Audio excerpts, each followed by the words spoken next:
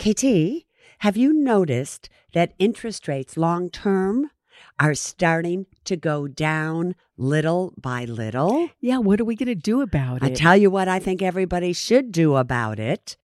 You should go to myalliant.com and take advantage of the 1 year to 17-month certificate of deposit. They're currently paying 5.15% or 5.20% for amounts of $75,000 or more. Tell them one more time, KT, where they should go. Go to myalliant.com today. Now you know.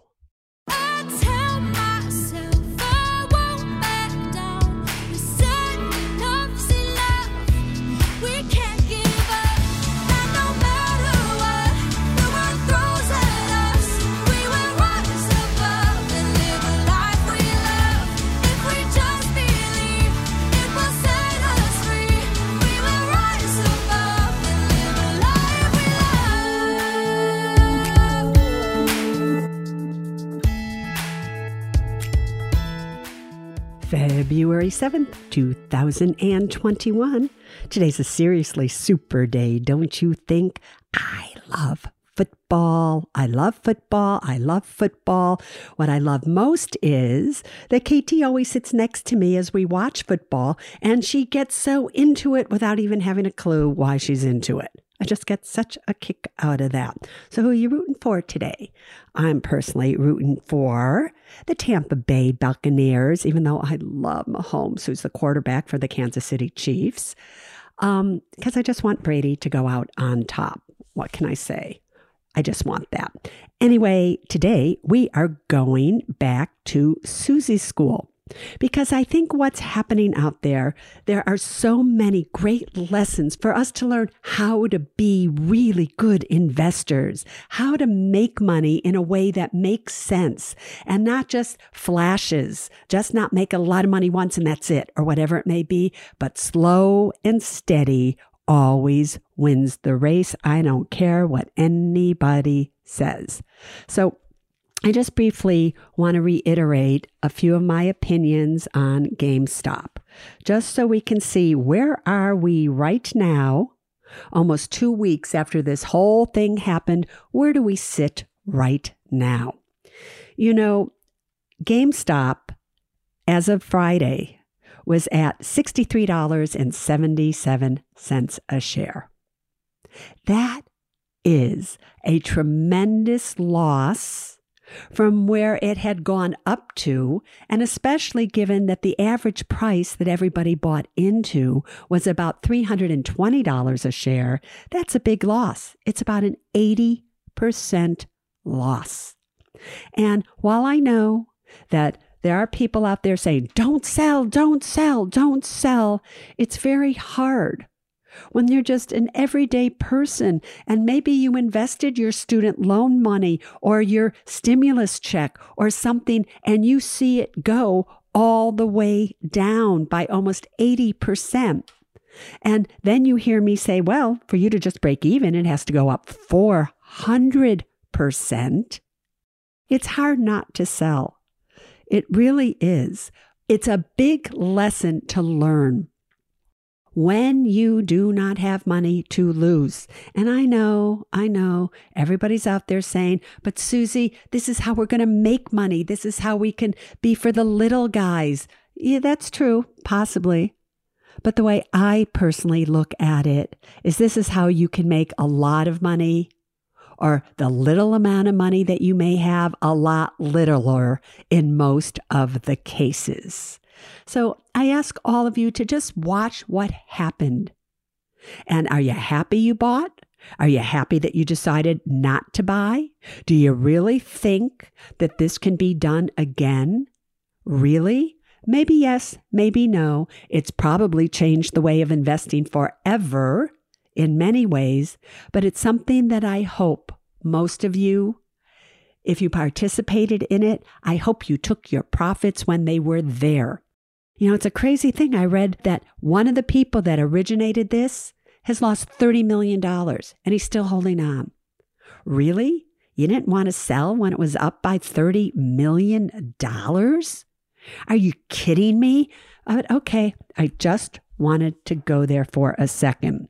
But where I really want to go right now in Susie's school is to Bitcoin, because it's just so confusing as to why I'm talking about it and why I'm wanting to educate you on it a little bit and why I'm encouraging you to just experience it in a very small amount of money, or an amount of money that really doesn't matter to you. And so to do that, I kind of want to start with a story and what I learned over all the years that I've been doing this.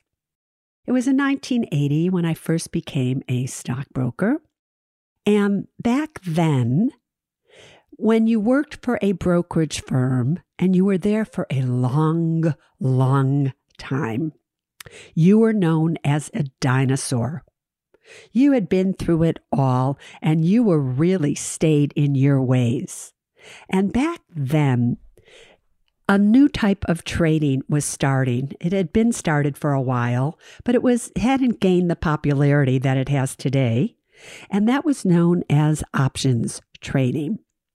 And I really took an interest in options. And I figured out a way to make a lot of money for my clients by selling covered calls. We don't need to go into what that is, but that's what I started to specialize in. And I was very easily making 20 to 25% for my clients on their money. And I wanted to learn from the dinosaurs, because obviously if this was something that I was interested in, then they could possibly teach me. And I'll never forget going to them and saying, Susie, that is not how you make money for people. This is how you do it. We're not interested in options. It's not something that we really know much about, because this is how we invest. And I remember thinking to myself at that time, man, we should always be open to new things. Things are going to change. As times go on, things are going to change, and we need to know how to take advantage of the change. And it's even true to this day, that a company really needs to know how to change itself. And if there are companies out there and they're not on the right side of change and what's happening out there with technology and everything, these are companies that probably won't be around like they used to be. So you always have to be on the right side of change. The other change that has happened since I started was that in 1980, the baby boomers. Now, baby boomers, if you remember, I happen to be a baby boomer, were those that were born from 1946 to 1964. And in 1980, that made most baby boomers between the ages of 16 and 34. And the reason that mattered is because I remember having a sales meeting every single Tuesday, and people would keep saying, the people that would be giving these talks to teach us how to invest, is invest with what baby boomers would want to buy. Stocks that would interest them, because it's these baby boomers that as they get older will inherit money. There's 76 million of them, and blah, blah, blah, blah. Let's gear everything towards them. All right, and that's kind of what we did. But that was 1980. We are now in 2021. And now we need to look at the millennials, because the millennials currently make up about 1/3 of the workforce in the United States of America. And very shortly, before you know it, they're going to be making up 75% of the workforce. And a millennial is somebody that was born between 1981 and 1996. So that makes them between 25 and 40, not a whole lot different than the baby boomers back in 1980 when I first started. And it's these millennials are about to inherit one of the greatest transfers of wealth out there if you think about it. I mean, I'm getting older. a lot of the baby boomers are getting really older, and we will transfer our wealth down to who? The millennials. And so the millennials, not only are they making up a big part of the workforce and more every year that passes, but they're also going to be incredibly wealthy, inheriting money from the baby boomers. What are the millennials interested in today? They are interested in technology. They are interested in innovation, and they are also interested in Bitcoins. They're interested in cryptocurrency. And therefore, we have to understand their buying power and where they could take investments. You just have to understand that. But it's not just the millennials that we have to look at. We also have to look at what are institutions doing today with their money? Because, the other thing that I learned back in 1980 when I first started, and I knew absolutely nothing about money, nothing. And people would come and they would become my clients because I was the broker of the day. And what that meant was that everybody that came into Merrill Lynch that day that did not have a stockbroker, they came to see you. And it was back in 1980, really, the discount brokers and 0% commissions and no load mutual funds, they really weren't as popular, obviously, as they are today. So most people still did business through full service brokerage firms. It was the only way to buy and sell. Charles Schwab was there, but really the majority of people were still doing it through the Merrill Lynches and the Dean Witters and all those people. Okay. I realized back then that I didn't know anything. And what's great about life is when you know something, and what's greater about life is when you don't know something. And when a client would sit down with me, I would be honest with them. I would say, you know what? I don't know about any of this. I'm learning. I don't have any money. And I remember them saying to me, don't worry, Susie. We have money. That's why we're here. But we also know what we want to invest in. So just do what I tell you and we'll be fine. And that's how I started. And I then started to realize that there were certain people with large sums of money that when they did something, I would call up my other clients and tell them to do the same thing. So I was going where the big money was going, and that made me money.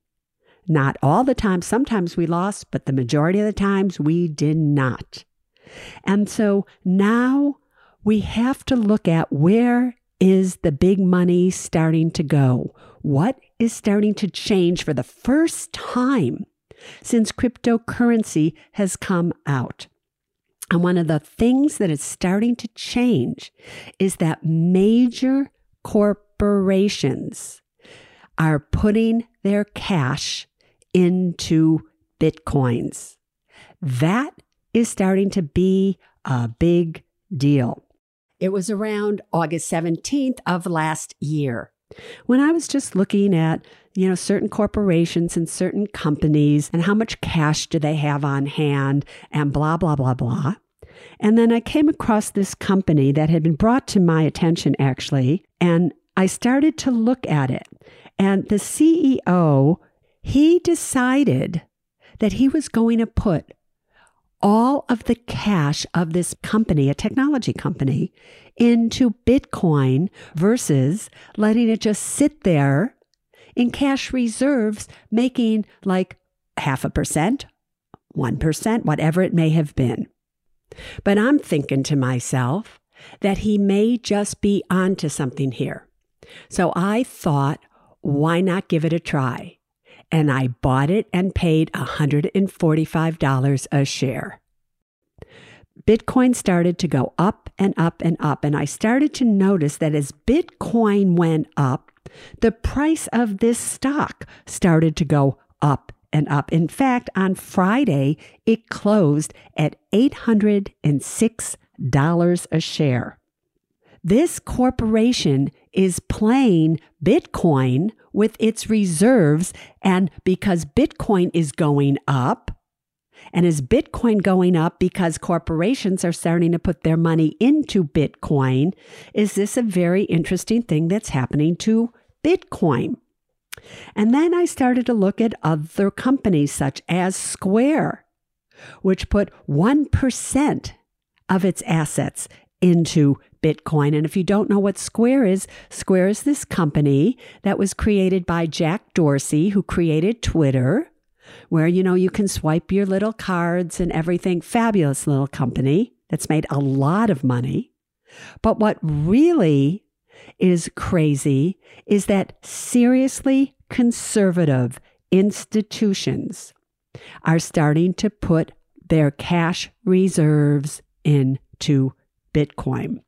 Another one that was called to my attention was that MassMutual put some of its money, about $100 million, which is nothing to them, by the way, just so you know, nothing. It's like pennies to them, into Bitcoin. Now, the reason that I'm telling you this is that Bitcoin now is starting in many ways to become very legitimate when you see corporations starting to do this. And I understand that there are many cryptocurrencies out there, but currently, as we speak, Bitcoin really is one of the most secure. So not only that, but now you have all these other places, because remember, for all these years, I remember sitting down with somebody so many years ago who had hundreds of thousands of dollars in Bitcoin in this wallet. And I couldn't understand the concept of this wallet. And she kept the wallet in India with her father so nobody could steal it. And I'm like, and Bitcoin was so cheap back then. And I'm like, I don't think so. Where do you get a wallet? I don't understand passcodes. What if you forget your passcode? And I wasn't interested until, seriously, I started to see this one stock and what they were doing. And then I had noticed that PayPal, you could actually buy Bitcoin on PayPal. And then I'm thinking, oh my God, they're now making it so everybody could invest in Bitcoin. And then you see Fidelity wanting to get into being into Bitcoin, being able to hold the Bitcoin assets. And you have all these other exchanges now and everything that are making Bitcoins seriously legitimate. So for those reasons from the millennials to the corporations and to the future of this $600 billion market.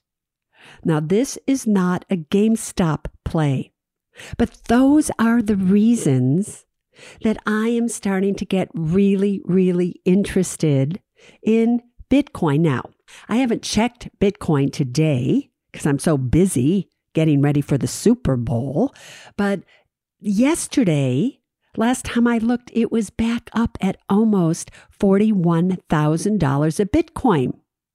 Now, so many of you got mad at me because I first started talking about this to all of you when it was around $42,000 a Bitcoin. Then it went down to $29,000 a Bitcoin. And then you're like, me. Remember, this isn't where you go in and you buy a big sum of Bitcoin right now, and that's that. Little by little. Didn't I say to you if it was $50 a month or $100 a month? But the main thing that you need to understand is that I really do think that there's something here that we need to examine. And I do think on some level it is the future. I don't know where the future is going to go. I don't know where the millennials are going to take the future. But I do think it's something that we should be involved in. Now, KT says to me the other day, Susie, you have to explain to everybody who owns Bitcoin, who owns them. Because, Susie, you talk about a stock, and we know individuals own stock, but they're buying stock of a company. They know the company. They know the CEO. What do they know about Bitcoin? And I said, KT, that is the point. Nobody owns Bitcoin. And because nobody owns Bitcoin, that's why it can be democratized. That's why nobody can really stop this. It's not like Libra. Now, Libra was the name of a cryptocurrency and is the name of a cryptocurrency for Facebook.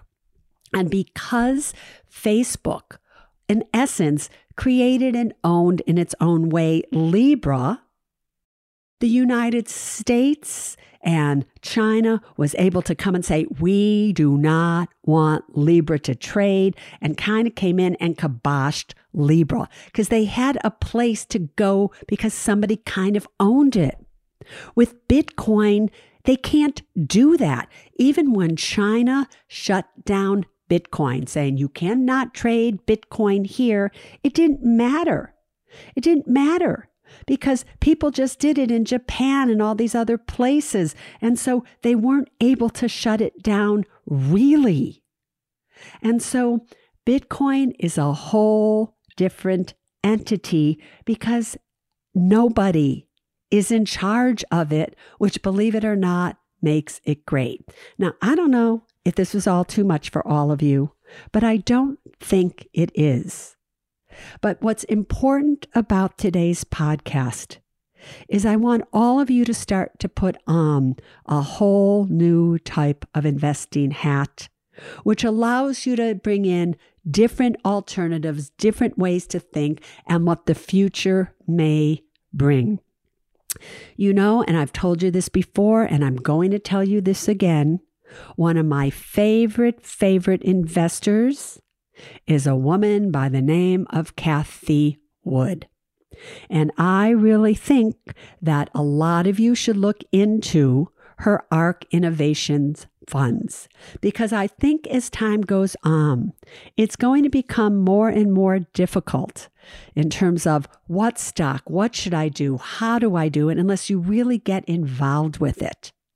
And at least in Cathie's exchange-traded funds, and I think there's 3 or 4 or 5 of them now, she knows when to sell, she knows when to buy, and I think you would be in really good hands. You might even be in better hands. Now you're all just going to think I've lost my mind here. Than even the Vanguard Total Stock Market Index funds or the Standard & Poor's Index funds, because I think things are going to start to change. Now, the great thing about Cathie is that she does all of her research and everything and puts it online for all of you to read. So if really you're interested on any level to continue to learn about these things, then you would go to ARK-invest.com and just start to get to know this. So this is a little bit more of a heavy Susie School today, but one that I think we need to go to.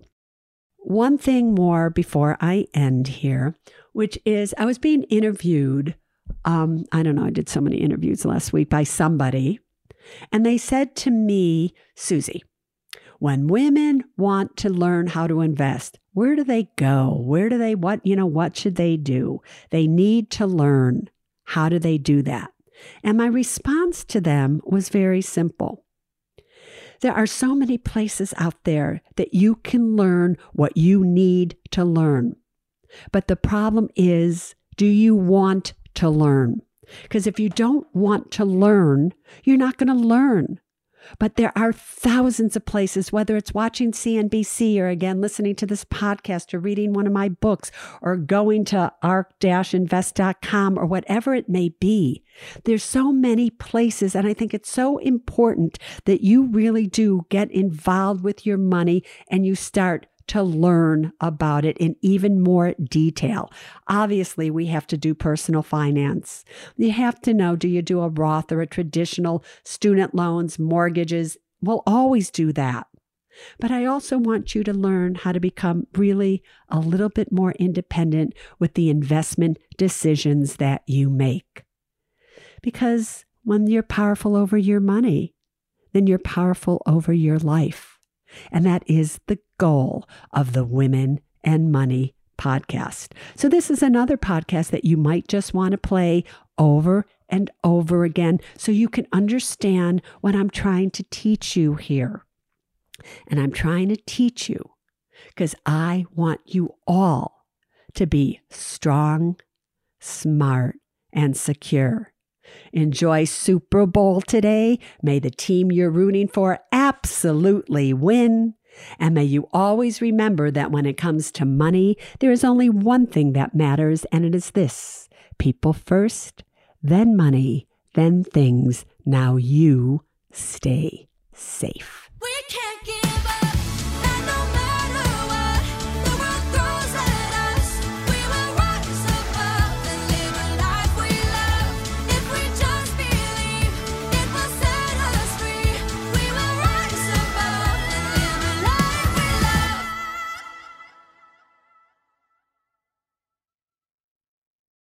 Neither Susie Orman Media nor Susie Orman is acting as a certified financial planner, advisor, a certified financial analyst, an economist, CPA, accountant, or lawyer. Neither Susie Orman Media nor Susie Orman make any recommendations as to any specific securities or investments. All content contained in this podcast is for informational and general purposes only and does not constitute financial accounting or legal advice. You should consult your own tax, legal, and financial advisors regarding your particular situation. Neither Susie Orman Media nor Susie Orman accepts any responsibility for any losses which may arise from accessing or reliance on information in this podcast.